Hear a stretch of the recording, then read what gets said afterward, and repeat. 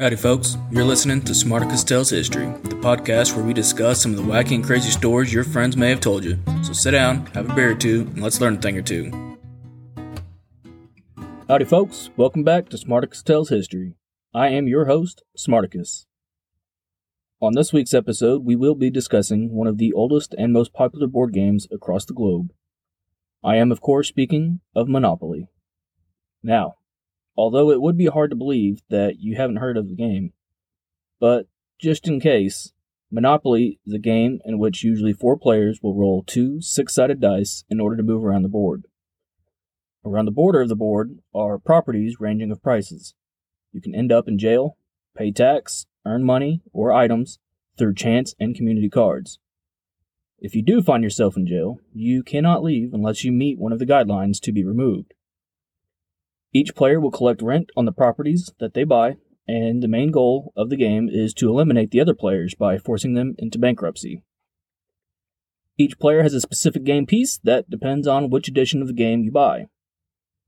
However, the standard edition comes with an iron, a top hat, a shoe, a wheelbarrow, a lantern, a car, a dog, and a thimble that the players can choose from. A few years after the game was released, the battleship and a cannon were also added, but are not part of the original pieces. The game itself has hundreds of different versions based on different themes and even TV shows. It is actually licensed in over 103 countries and more than 37 different languages. The game itself has often been known to start several family feuds, so play with caution. Alright, now that we got that out of the way. Have you ever heard of a man named Christopher Clayton Hutton? Probably not, but you should have, as it was his idea that saved the lives of many prisoners of war.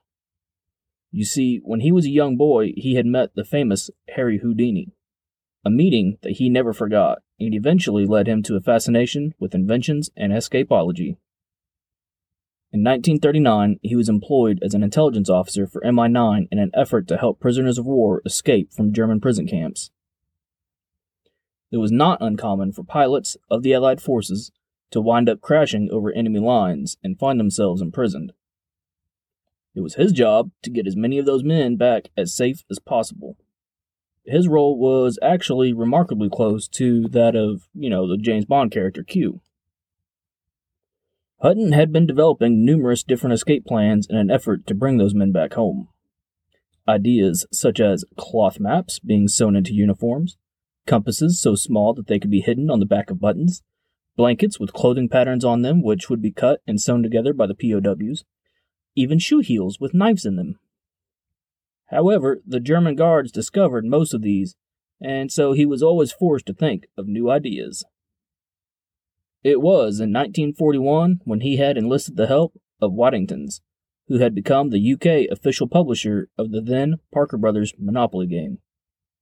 Together, they devised a plan that would enable them to create escape kits hidden inside the Monopoly boards. You see, Waddington's had developed a technology that no other manufacturer had at that time: the ability to print on silk. The kits would include silk maps of European countries such as Norway, Sweden, Germany, France, and Italy. Knives, metal files, miniature compasses, rope, and real money were also hidden in the boards.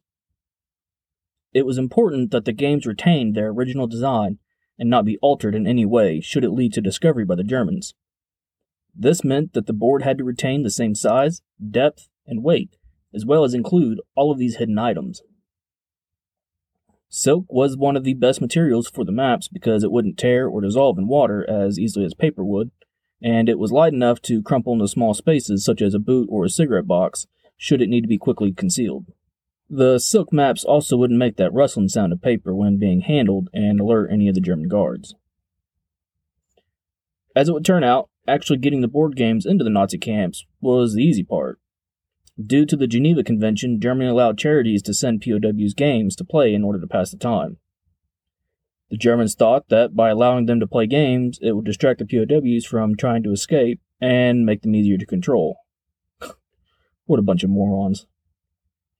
Fake charities were then set up and began sending the prisoners care packages that contained the games with the hidden escape kits. Any soldier that was to be sent on a mission was told about the board games and to look for them should they end up getting caught and sent to the prison camps. The board games with the escape kits hidden inside were designated with a special mark inside the game that could be made to believe to have been a factory defect. Each map had its own unique special marking. It made sure that the correct maps were sent to the right POW camps. Now, a full stop mark after the Marylebone Station meant an Italian map. A full stop after Mayfair meant maps for Norway, Sweden, and Germany, and one after free parking meant maps of northern France and Germany. As it turns out, the escape kits were a huge success, and the German soldiers never caught wind of them. After the POWs received the games and emptied their contents, they were instructed to destroy them. Unfortunately, because of this, there are no remaining authentic World War II Monopoly games that contain the escape kits. That's a real shame for those history buffs who would have loved to have even seen just an authentic piece of history like that. On a positive note, though, because of the escape kits, the British historians estimate that they could have helped thousands of captured soldiers escape from their prison camps. Talk about getting a jail at a free card. Folks, as always, I hate to say it, but that is all we have for you guys this week. I hope you enjoyed this story, and if you would like to hear more war stories like this one, let us know on our Facebook page, Smarticus Tells History. Seriously, let us know what kind of stories you would like to hear, and we'll do our best to make it happen. A special shout out and thanks this week to my good friend Lauren, who brought us this week's episode topic. I hope you guys enjoyed the show, and if you have heard any wacky and crazy stories that you want told here, you can go to our Facebook page at Smarticus Tells History and leave a comment. Now, with that being said, I'll see you next time, and you guys have a wonderful, fantastic, and awesome day. Bye now.